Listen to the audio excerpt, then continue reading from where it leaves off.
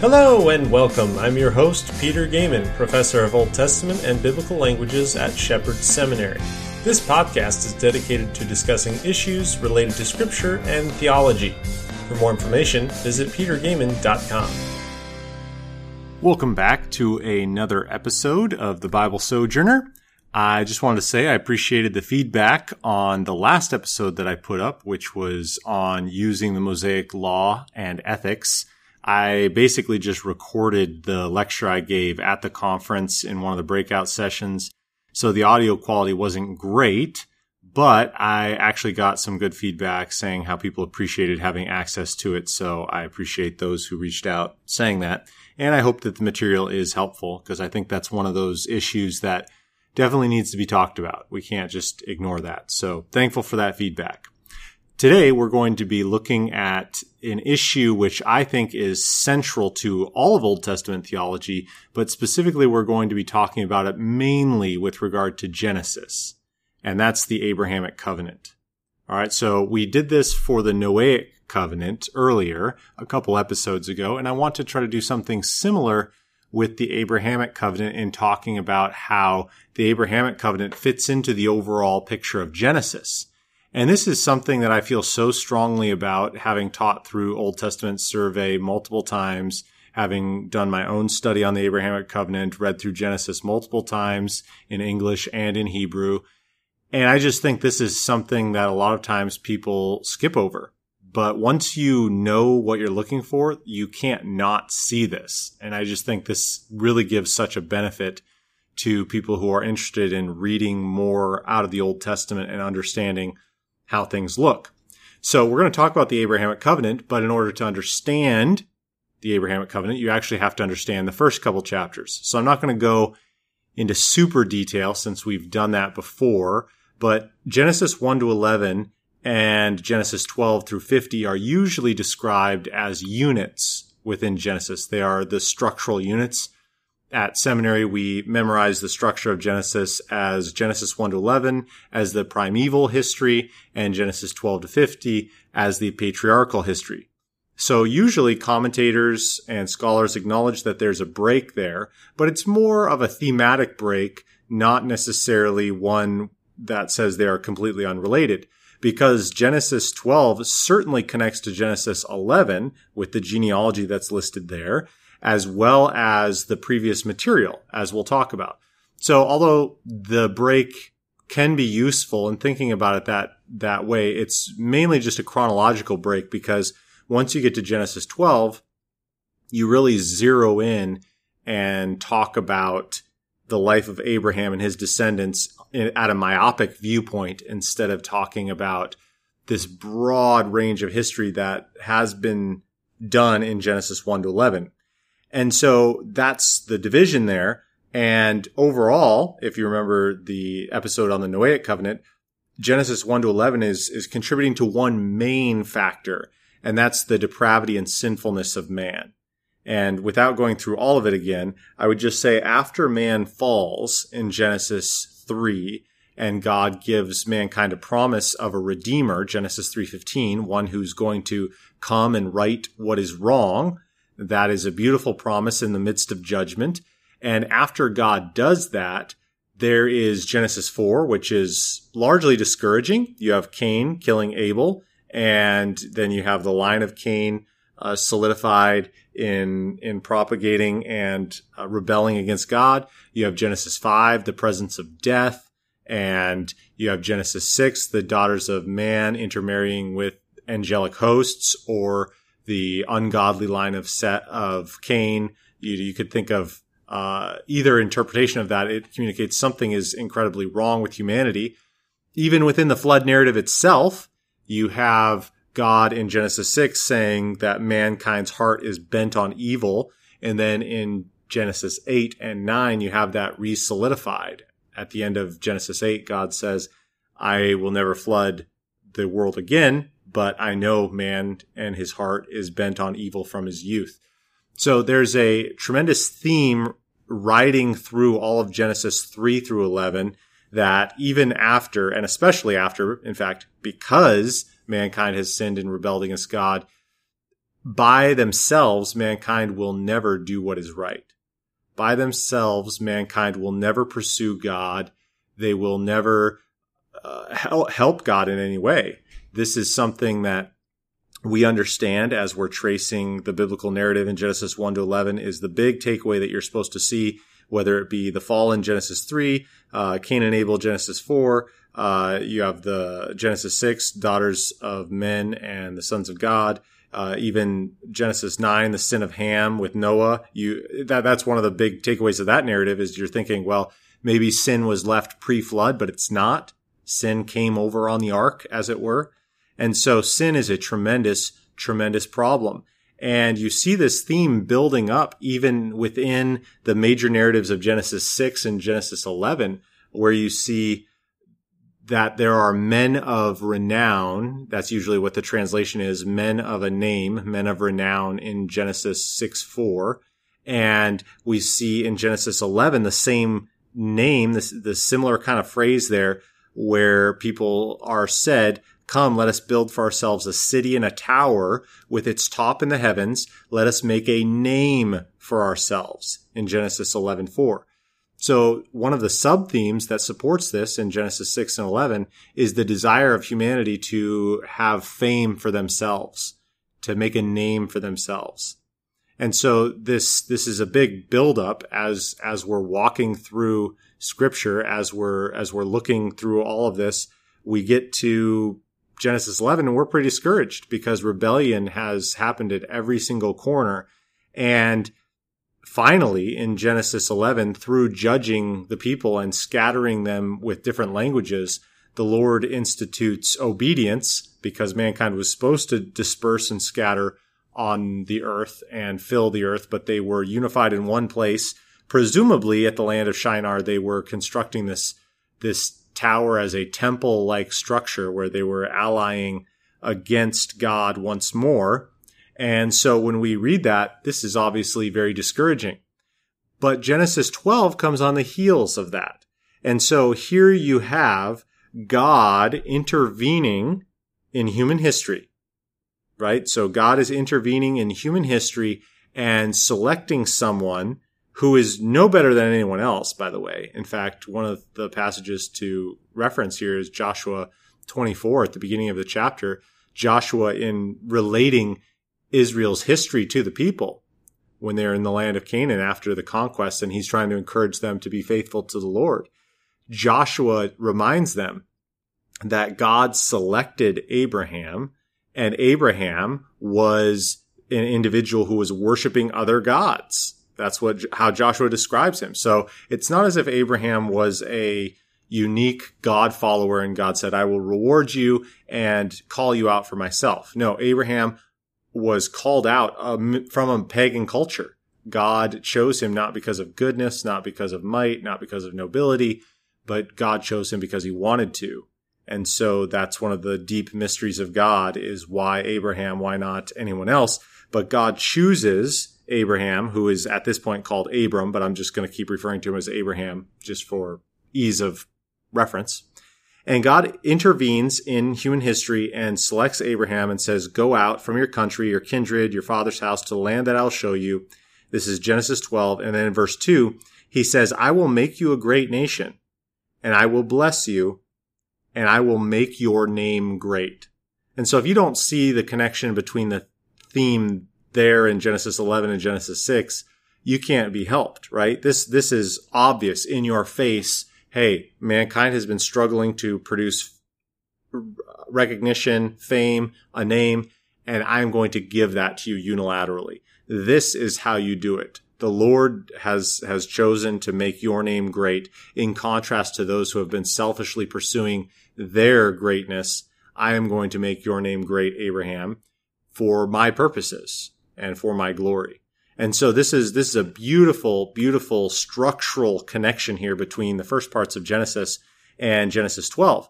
So backing away a little bit here and talking about this, one of the things that scholars have observed, and I completely agree with this, is that structurally Genesis 12 is an amazing focal point here where the story, the history Revelation turns. I mean, you can obviously tell just reading through Genesis, it's not as if the content necessarily changes, but you now have this microscopic viewpoint into human history. God intervenes and sets Abraham apart in a very special way, makes a covenant with him that is very unique, right? And did not exist prior. Okay. So the Abrahamic covenant did not exist prior. This is a new covenant that God gives with Abraham and his descendants. And so there are a lot of things that set this apart. And what this seems to indicate that then is that Genesis 12 is essentially the answer to what has been wrong in the first chapters of Genesis. So Genesis 3 through Genesis 11, we've been struggling as humanity. We just have not been helping at all. There's just no hope for humanity as we read Genesis 3 through 11, but God intervenes.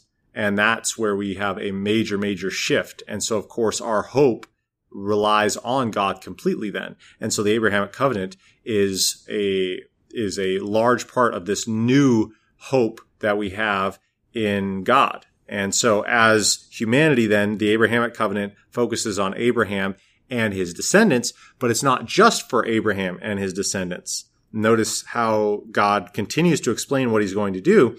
He says, I'll make your name great, so that you will be a blessing. And I will bless those who bless you, and him who dishonors you, I will curse. And in you, all the families of the earth shall be blessed. And now that's a really important phrase there, is that in you, all the families of the earth will be blessed. And that phrase is repeated periodically throughout the Old Testament, actually, as a reference to Abraham's role and the covenant that God makes with him, and even connection to the Messiah. And Paul himself makes that connection in Galatians. So we have here, even in the very outset of the Abrahamic covenant, a connection to a broader plan of even Genesis 3:15, how the Messiah is going to come, this individual who's going to right what is wrong. Well, now we're told that that individual is going to be associated somehow with Abraham and his family, right? But there's so much more about this Abrahamic covenant than just the Messiah, right? And I'm not downplaying the fact that the Messiah's role is going to be heavily involved with this family. That's obvious throughout the discussion of the Abrahamic covenant. But the richness of the Abrahamic covenant is really just amazing and marvelous and beautiful with regard to the story of Genesis alone. And that's one of the things that I'm very passionate about is trying to teach students about the connection between the Abrahamic covenant and how you read Genesis as a whole. Okay. So one of the things I want to point out right away is that some people would argue that there are multiple covenants God makes with Abraham. One of the most well-known scholars who talks about this is T. Desmond Alexander. And I have my students read his book on the Pentateuch in a master's level class. And I think he does a fantastic job with his book. I just don't agree with him when he thinks that there are multiple covenants with Abraham. He would divide the Abrahamic covenant as we see it, say, in Genesis 12 and 15, with a different covenant in Genesis 17, which he would call the covenant of circumcision. And you have Stephen in Acts 7 making a covenant or making a reference to a covenant of circumcision. So some scholars do say that there are two covenants there, that you have the covenant God makes with Abraham, Genesis 12, Genesis 15, but then you have another covenant that God makes in Genesis 17. But I don't think that that's accurate. I think that Genesis 17 is both thematically connected with the prior discussion of the Abrahamic covenant and also connected theologically throughout the Old Testament. So, for example, one of the big passages to study with regard to this is Psalm 105, because in Psalm 105, in the discussion of Israel's history, there's only one reference, or there's a reference to only one covenant.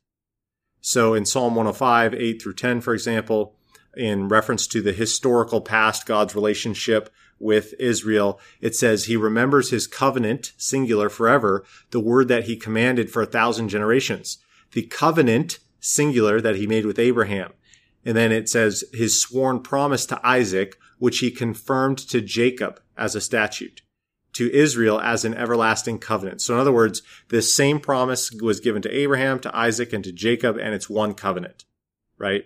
So historically, that's been the main view. And although there are other individuals who try to see two, I just think it works way better both in Genesis itself as well as holistically the scriptural discussion about the singular covenant that God made with Abraham. And believe me, when I was in seminary, I really wanted to have two covenants with Abraham because I was really excited about that because I'd not heard that before. And I thought that might be pretty cool to argue for, but you just can't make it work. I don't think so.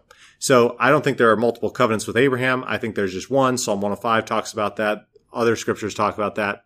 And what do we see in this covenant?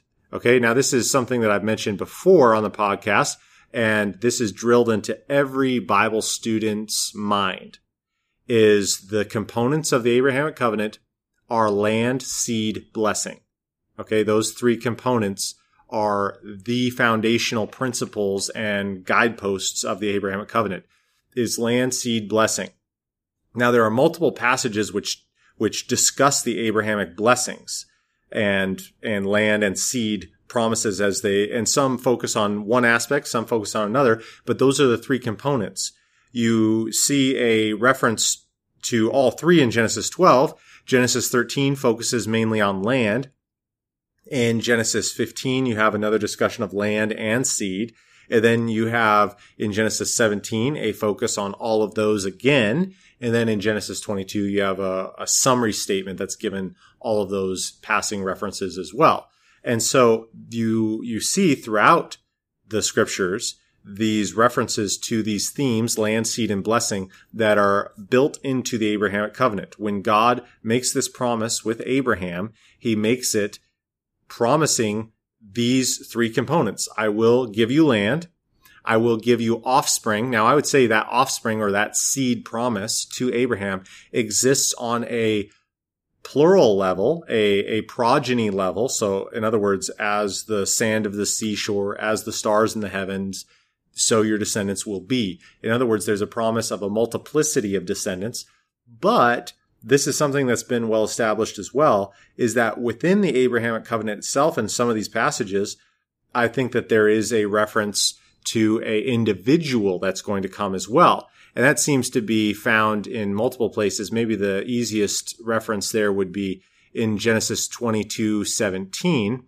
And in Genesis 22:17, we're told that God says, I will bless you. I will surely multiply your offspring as the stars of the heavens, as the sand that is on the seashore, and your offspring, so that's the same word for seed there, your offspring shall possess the gate of his enemies. Now, I think this is actually the same place that Paul has in mind in Galatians, where he says, now he did not say offsprings, but to offspring. So in other words, Paul was saying that God had made a reference to a singular entity, a singular seed, which was Christ. And I think that that's what he has in mind in Genesis 22:17. That seems to be the passage that most scholars and I myself would identify with what Paul is zeroing in on there for his biblical theology. So there is a promise of a individual offspring that's going to come, and he will possess the gate of his enemies. But you also have a plurality promised as well. And then you have land, and those specific boundaries are given in Genesis 13 as well as in later passages. And then you have the specific covenant itself established in Genesis 15. Okay. Now that's just a survey of the blessing, the seed, the land seed blessing, how that is formulated in the covenant itself. But now the main point, basically the entire point of this podcast, is to highlight how understanding the Abrahamic covenant like that as a paradigm then allows you to interpret the narratives as you continue to read. From Genesis 12 on, when you understand the Abrahamic covenant, you begin to see how this covenant is being implemented in the narratives and how it impacts our reading. Now, one thing that's often downplayed about the Abrahamic covenant, and I saved the best for last just because it's downplayed, is that built into the Abrahamic covenant is the reciprocal blessing or curse. Okay, reciprocal blessing or curse. And how does the reciprocal blessing or curse work? how somebody treats Abraham or his offspring will reciprocate to them. So blessing for blessing, cursing for cursing. So this is found in Genesis 12:3. So God says, I will bless those who bless you. So there's a singular idea here in what follows is, in other words, in Genesis 12:3, anyone who blesses you, I will bless them. And anyone in verse 3 who dishonors you, I will curse. Now, some translations, which this is a downside, but some translations actually translate him who curses you, I will curse, but there are actually different words here. And so I like that the ESV differentiates by saying him who dishonors you, I will curse. Because the word for dishonor here, the first word for cursing, is a slightly less term. It's not as significant. It's not as intense as the other cursing. And so the point is that if anyone mistreats you, if anyone dishonors you, it could be little. It doesn't have to be coming up with a full-blown hex or a curse. But if anyone dishonors you, because you are my people and you deserve to be honored. But if anyone dishonors you or doesn't treat you the right way, then I will curse that individual or that nation or whoever, right? So this is built into the Abrahamic covenant then, is this reciprocal blessing or curse. All right. Now, immediately then, you start to have dividends if you have your mind paying attention to this. Immediately in Genesis 12, we are told about a story where there's a famine in the land. And so Abraham goes down to Egypt to sojourn there. Now, Abraham, he doesn't really impress us with his abilities to obey the Lord, be a man of integrity, etc. There is a lot to be desired in Abraham's life. That's okay. Again, just a reminder, Abraham's not perfect. He's not one of those individuals that is necessarily a model for us with regard to daily life, right? That's something that we understand. So he goes down to Egypt and he lies to the Egyptians, saying that Sarah, at this point, her name is Sarai. Sarah, his wife, is actually his sister. And so they spread that lie. And in verse 15, we're told, when the princes of the Pharaoh saw her, they praised her to Pharaoh, and the woman was taken into Pharaoh's house. And so he dealt well with Abraham. He had sheep, oxen, male donkeys, male servants, female donkeys, and camels given to Abraham. But here's the thing. Now, the question is Pharaoh intentionally mistreating Abraham by taking his wife? No. But God still afflicts and punishes the Pharaoh because of his mistreatment, dishonoring of Abraham. And so in verse 17, we see that the Lord afflicted Pharaoh and his house with great plagues because of Sarah, Abraham's wife. So Pharaoh called Abram and said, "What is this you have done to me? Why did you not tell me that she was your wife?" And so what ends up happening is Pharaoh then says, obviously I've done what's wrong, and I see that because of the judgment that I'm receiving from the hand of the Lord. And so Pharaoh gave men orders concerning Abraham, and they sent him away along with his wife with everything they had. So right away, him who I bless, or whoever blesses you, I will bless, and whoever dishonors you, I will curse, right? This is an incredible highlight with regard to how the narratives of Genesis unfold. Now, you might say, well, that's just one thing. It's following immediately after the Abrahamic covenant. That makes sense. But it actually goes beyond that, because in Genesis 13, we see the same kind of thing. Here is a story about Abraham and Lot separating. And in Genesis 13, the interesting thing is that the big question is, what are you going to do, Abraham, when we find out that Lot and Abraham can't coexist because they have too much going on here? What are we going to do? Well, Abraham does a good job, I think, here in trusting God and telling Lot, you choose wherever you go, the Lord will take care of me. In other words, he gives Lot first choice because he knows that God has promised to take care of him. And so after Lot chooses what he thinks is the best, the Lord then says, yes, you are correct. I am going to take care of you because of the covenant. And so then in verse 14 through 18, God tells him, the land, all this land, whatever you can see, wherever you walk, that's what I'm going to give to you. And so it's just a reaffirmation. This is, I think some commentators have called Genesis 13 the first test, if you will, the first test to what's going on, and how will Abraham respond given that God has promised him land and blessing and provision. How is Abraham going to think through this? Well, something similar in Genesis 14. God has promised that Abraham will be a great nation. Well, one of the interesting things about Genesis 14 is that you actually see Abraham going toe to toe with these kings of the land. You have this war being described in Genesis 14. You have all of these kings, the king of Goyim, the kings of Sodom. You have the king of Gomorrah. You have the king of Admah, the king of Zeboim, the king of Bela, which is Zor. All of these kings are existing, are fighting, and Sodom and Gomorrah are taken, or at least the opposing army emerges victorious. Lot is captured along with his family. And so Abraham actually goes and fights against these armies to get Lot back. And so the point being, I think, when we're reading this narrative is not just some interesting story about, oh, isn't it interesting that Abraham fought with 318 men? But the point is that Abraham is becoming a significant force to be reckoned with. Now, at this point, Abraham has no children, but he has enough people with him to challenge these kings of the cities around him.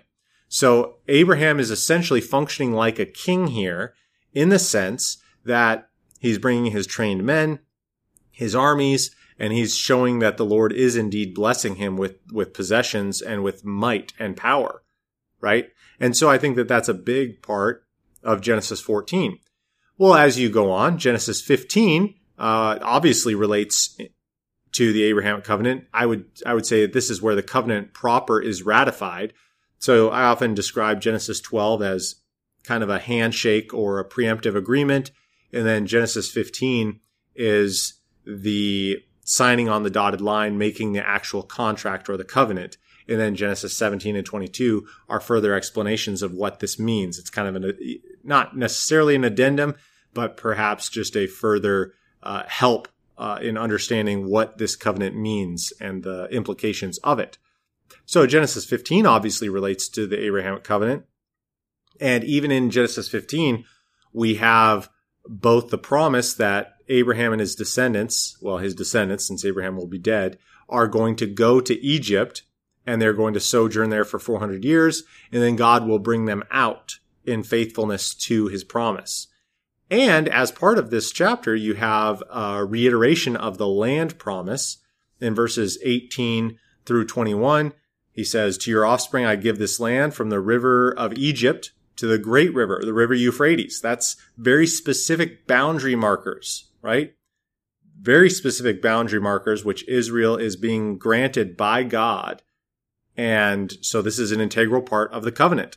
From the river of Egypt to the river Euphrates, the land of the Kenites, the Kenizzites, the Cadmonites, the Hittites, the Perizzites, the Rephaim, the Amorites, the Canaanites, Girgashites, and the Jebusites. So all of these are to belong to Israel. So this is a very extensive, voluminous land that God promises. And then you have in chapter 16 a relationship issue because Abraham and Sarah don't know where their promised child is going to come from. And so they kind of formulate this plan to use a maidservant, an Egyptian maidservant.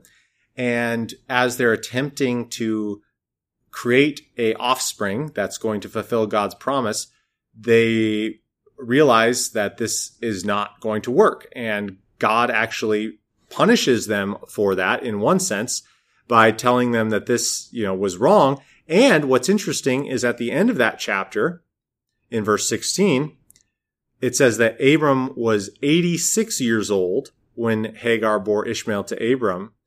But then in verse 1, the very next verse says Abram was 99 years old when the Lord appeared to him. So in other words, there's a 13-year gap.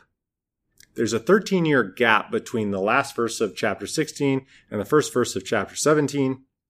And it seems that God is kind of giving him the silent treatment And I think this was now obviously you were reading between the lines, right? There could be constant communication that we're just not told. As scripture relates the story, there's the silent treatment here where Abram must have been wondering whether or not God was going to be faithful to his promise, saying, okay, God had made a covenant with me, but did I just blow it by trying to do my own thing to raise up an heir that God could use out of my own volition? And so now God comes back and says, I am God Almighty, walk before me, be blameless. I have made my covenant with you. And then this is the sign. And so he institutes the sign of circumcision. So this is the covenant remix or rehashing and the giving of the sign of circumcision. What's also important here is that this is the first reference you have in the Abrahamic covenant, although it's repeated later on throughout Genesis, in verse 6, where God promises that nations and kings will come from Abraham. So again, this isn't just going to benefit Abraham and his offspring, but there's also going to come other nations and other kings that come from Abraham, right? So there's a royal nature to this covenant. God is promising that I am going to make your name great. There's going to be significant people that come from you.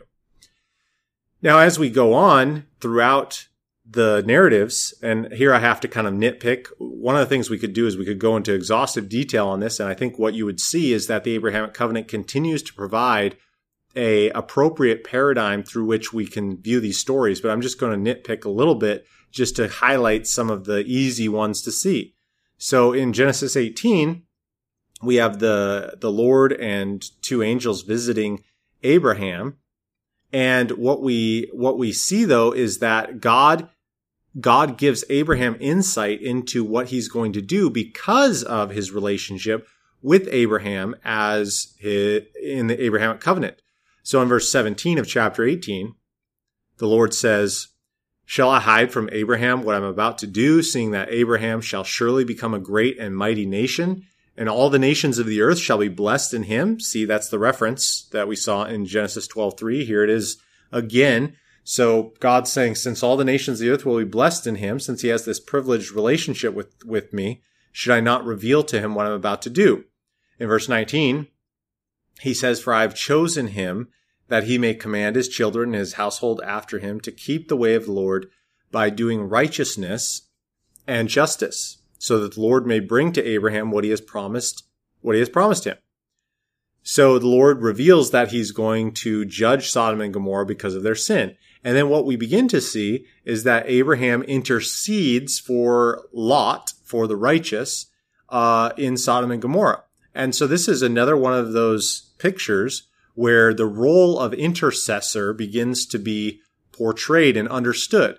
At this point in biblical history, we don't really have a very good handle or a picture on what an intercessor can do and how somebody can stand in between God and his judgment and those who are about to be judged and plead on their behalf. And so because of Abraham having a privileged role, he is literally the chosen one. I use that term because the Bible uses it in verse 19 there. Because God had chosen him, God gives him a special role and a responsibility and a privilege to be able to stand in front of others and plead on their behalf. And so this is something that Abraham does, and he does so passionately, and unfortunately, what we quickly find out is that there are not righteous people other than Lot in the city of Sodom and Gomorrah. Well, we continue on. As we march through the narratives, we see these themes picking up time and time again. Now we see Genesis 20, where it's a similar story to Genesis 12, where you have Abraham lying along with Sarah, his wife, to Abimelech, the king of Gerar, saying that Sarah is his sister. And so God comes to him in a dream and says, "I'm about to kill you all." And Abimelech says, "Whoa, wait a second. Why would you kill an innocent people? He's the one who told me that she was his sister." And so God says, "Yes, I know that you did this in the innocence of your heart. Like this was not something that you intentionally did, but I am still judging you because remember, this is the Abrahamic covenant. Those who dishonor you, I will curse. And so this is a big part. Abimelech didn't know that's what he was doing, but now he's about to receive judgment. And so he quickly goes to Abraham, and that's what God tells him to do, is go and have Abraham intercede for you because he's a prophet. So again, this special relationship is that Abimelech, if you want to live, you better get Abraham to intercede for you, right? Abrahamic covenant. And so Abraham does intercede, and you see that at the end, in verse 18 of chapter 20, we're told that the Lord had closed all the wombs of the house of Abimelech because of Sarah, Abraham's wife.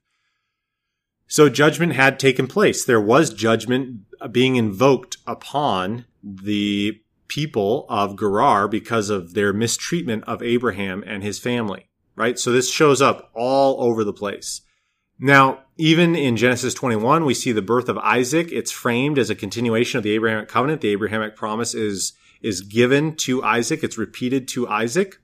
In Genesis 22, we see what many theologians have labeled the final test of Abraham, where he's given the test of, will you kill your son because I tell you to, by faith. And so Abraham goes through with that test. And so the Lord blesses him and tells him exactly what the covenant is going to mean. In verse 17, there's a repetition of that.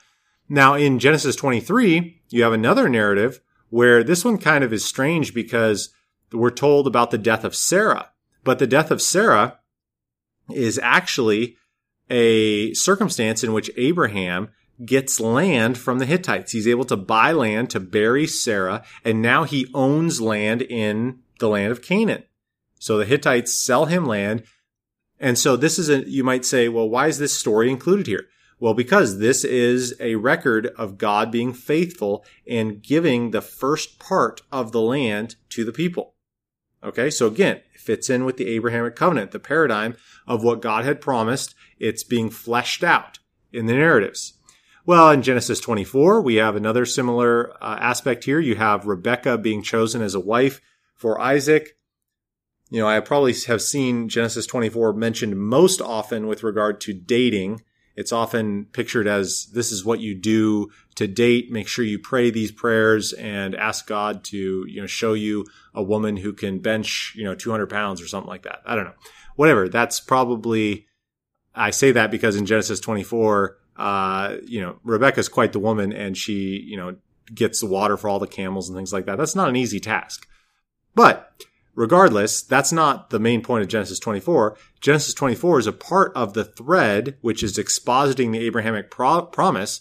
And even in the story itself, you have the people blessing Rebekah, and listen to what they say. Our sister, may you become thousands of 10,000s, and may your offspring possess the gate of those who hate him.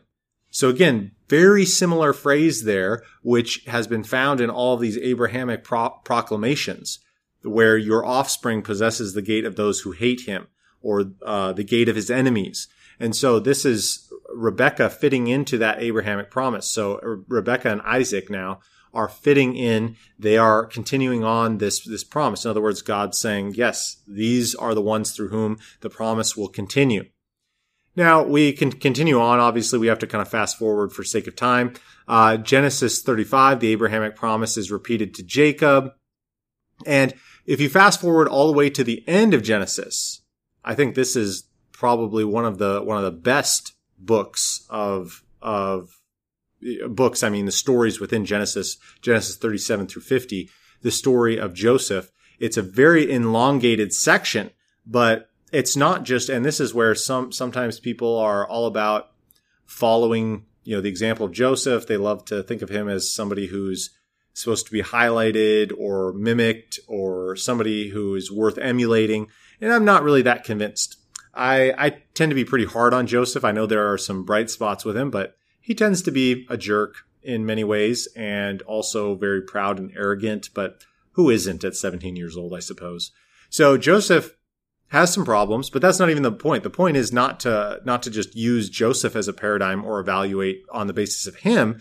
the point of the story of Joseph in Genesis 37 through 50 is all about God's faithfulness to the Abrahamic covenant in preserving the people of Israel. So it's all this masterful planning of God to get the people of Israel into Egypt. In fact, one of the things that's interesting is in 37, we see that Joseph is sold into slavery and he's brought to Egypt. So that's where you have Genesis 37 starting with, oh, look at this family, but it's not such a wonderful family. And Joseph gets sold into slavery after the brothers are trying to kill him. So I guess being sold into slavery is a step up from that. Thank you, Reuben. But Joseph is sold into slavery. And what ends up happening then is you have this weird in-between chapter in Genesis 38, which some people are like, what in the world? Now we have this story about Judah, and Judah sees a certain daughter of a Canaanite whose name was Shua, and he took her and conceived and bore a son. And what in the world's going on? Well, I think the reason this story is here in the structure of the story of Joseph, for example, is to show what awaits Israel if they stay in the land of Canaan. Is that what is going to happen? Here you have Judah, and he's intermarrying with a Canaanite. That is a no-no, right? You give Israel enough time, maybe within a couple of generations, you won't be able to tell Israel apart from Canaanites. In fact, that's actually what happens to the Philistines, by the way, is that the Philistines, they come from across the Mediterranean, they land on the coastal plain there of Israel, and people who have done DNA testing on the bones of the Philistines there in the cities of Gath and Ashkelon and the other Ekron and the other Philistine cities, they have determined that within a few generations, the DNA was completely intermixed with Canaanite DNA. And so there was hardly any genetic difference. That doesn't mean that they didn't keep their same cultural identity and cultural persuasion, but DNA-wise, the Philistines readily mixed with the Canaanites very quickly. And so the same fate would most likely await Abraham and his descendants at this point, Jacob and his 12 sons. There aren't very many of them, right? 70 are are the ones who are said to go down to Egypt. So this is what awaits the Israelites if they wait in the land of Canaan. They will be intermarried with the Canaanites and lose any kind of special identity that they have been given. And so the Lord then orchestrates this narrative to rescue Israel out of this opportunity, out of this problem, and puts them in Egypt, where there's a incubator status that awaits them. So being in Egypt, the Egyptians, we're told multiple times in this Joseph narrative that it was an abomination to be a shepherd to the Egyptians, and the Egyptians wouldn't even eat with the Israelites. And so this was a perfect place for the Israelites to stay separate and segregated and to grow and develop as a nation instead of being intermarried and lose their identity. They were placed in Egypt. They had plenty of land and resources to be able to grow as a nation and populate. And so they go down as 70 or 75, we're told, depending on which variant you take. And also they develop into probably 1.5 million if we give a low estimate of when they come out in the Exodus. So the story of Joseph really is remarkable at its placement in Genesis to kind of focus on this culmination, because even as God is taking care of Israel as he's promised, he's providing for them, he's developing them into a nation. That is the big takeaway. But even within this story, you also have components of those who bless you, I will bless, those who curse you, I will curse. Well, Egypt ends up promoting Joseph, right? And saying, hey, there's nobody else like this. This guy has it down. He knows what he's talking about. So let's put him in charge of doing all of this stuff. And he'll orchestrate the collection of the taxes and the grains and all of that. So Joseph does all of that, and he is benefiting the Egyptians because of that. They are receiving blessing because they have elevated Joseph to such a prominent place. So those whom you bless, or those who bless you, I will bless. And then later on, though, I think it would be wise to complete the story of the Egyptians, is they turn on Israel. They enslave Israel. They treat Israel poorly, to say the least, right? And what happens? Well, God punishes the Egyptians severely. Those who dishonor you, the one who dishonors you, I will curse. And I don't think anyone could ever say that the Egyptians were not recipients of God's cursing, because they suffered some of the most devastating, annihilating, and humiliating, in every sense of the word, plagues. And even after all that, their entire army was devastated as Israel escaped across the Red Sea. So you have the big point that I'm trying to get across here. You have the Abrahamic covenant being given the initial part in Genesis 12 and then further expanded and explained. And then as you march through the book of Genesis, this is what you're seeing time and time again, is the Abrahamic covenant, and those components of land, seed, blessing are the paradigm through which you can read these narratives and you see the development, right? And of course, Genesis 12:3 is very important to the Abrahamic covenant as well. Those who bless you, I will bless, and those who dishonor you, or him who dishonors you, I will curse. And in you, all the families of the earth will be blessed. Now, in the last part here, I want to focus on one more thing and just ask, outside of the Pentateuch, are these promises still in play? And I would say the answer is obviously yes. We could look in Joshua and see the connections to the Abrahamic covenant where God is saying, this is the land that I'm going to give you, but not all of it is taken yet. And then in Judges, it says that the people did not take all the land that God had promised them, etc. There are themes that we could trace through that. We could even trace it into Samuel and into Kings and into the Psalms. So obviously the Abrahamic covenant is a very, very powerful theme throughout Scripture. But one of the things I want to throw out there is Ezekiel 25, which I think is a really helpful passage with regard to the punishment of another nation. And in Ezekiel 25, we're given a prophecy against Ammon, Ammon, Ammon. And the Ammonites, they get the prophecy from Ezekiel, and this is what it says in verse 3. It says, because you said, aha, over my sanctuary when it was profaned, and over the land of Israel when it was made desolate, and over the house of Judah when they went into exile. Therefore, behold, I'm handing you over to the people of the east for a possession, and they shall set their encampment among you, and make their dwellings in your midst. And then it talks about the destruction that God's going to continue to reap upon them. And then this is the culmination of the prophecy. Because you have clapped with your hands and stamped your feet and rejoiced with all the malice within your soul against the land of Israel. Therefore, behold, I have stretched out my hand against you, and I will hand you over as plunder to the nations. Well, what we see here in the prophecy is that God is targeting the Ammonites simply because they rejoiced that Israel was destroyed. And you might say, well, Israel was judged by God, and God prophesied that was going to happen. And it was completely an element of justice that happened. So in other words, Israel deserved it. God said they deserved it.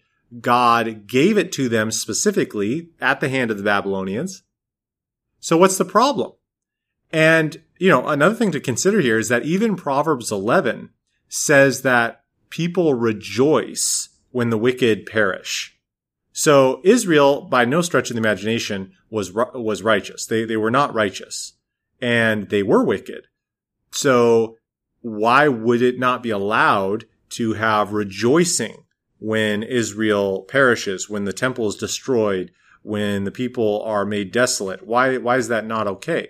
Well, the reason it's not okay is because these are God's chosen people.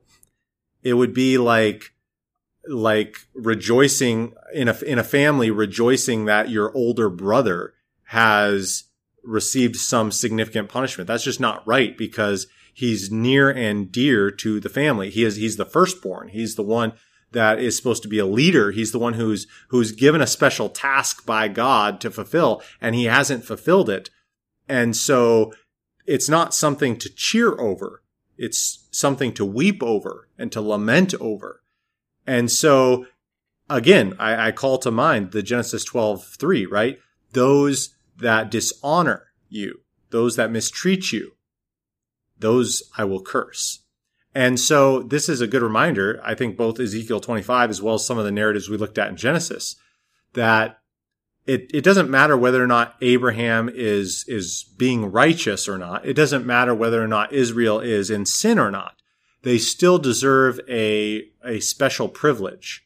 It's kind of like being made in the image of God. Sin does not remove being made in the image of God.